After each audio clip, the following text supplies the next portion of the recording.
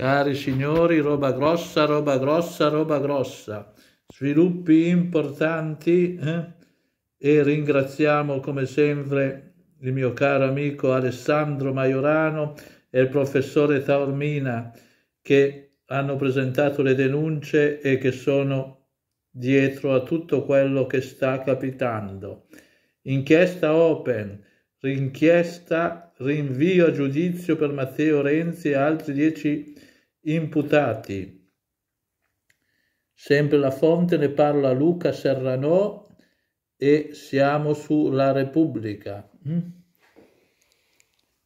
Andiamo poi alla procura, vediamo se riusciamo a inquadrare. La procura di Firenze vuole che siano processati anche per Luca Lotti, Maria Elena Boschi, nomi importanti, Alberto Bianchi e Marco Carrai, oltre a manager e imprenditori. Accidenti, roba veramente grossa. La Procura di Firenze ha richiesto il rinvio a giudizio per 11 persone indagate nell'inchiesta sulla Fondazione Open, non so se si vede, se si riesce a mettere a fuoco, che in passato ha organizzato la Leopolda, le Leopolde renziane, forse così si vede meglio. Al centro delle indagini l'ipotesi di finanziamento illecito ai partiti, ma i magistrati hanno ipotizzato anche per alcuni indagati a vario titolo i reati di, e poi questo contenuto è riservato agli abbonati e noi certo non ci abboniamo a Repubblica, che è un giornale del sistema e del C puntini puntini puntini, ma grande Alessandro Maiorano, grande Carlo Taormina.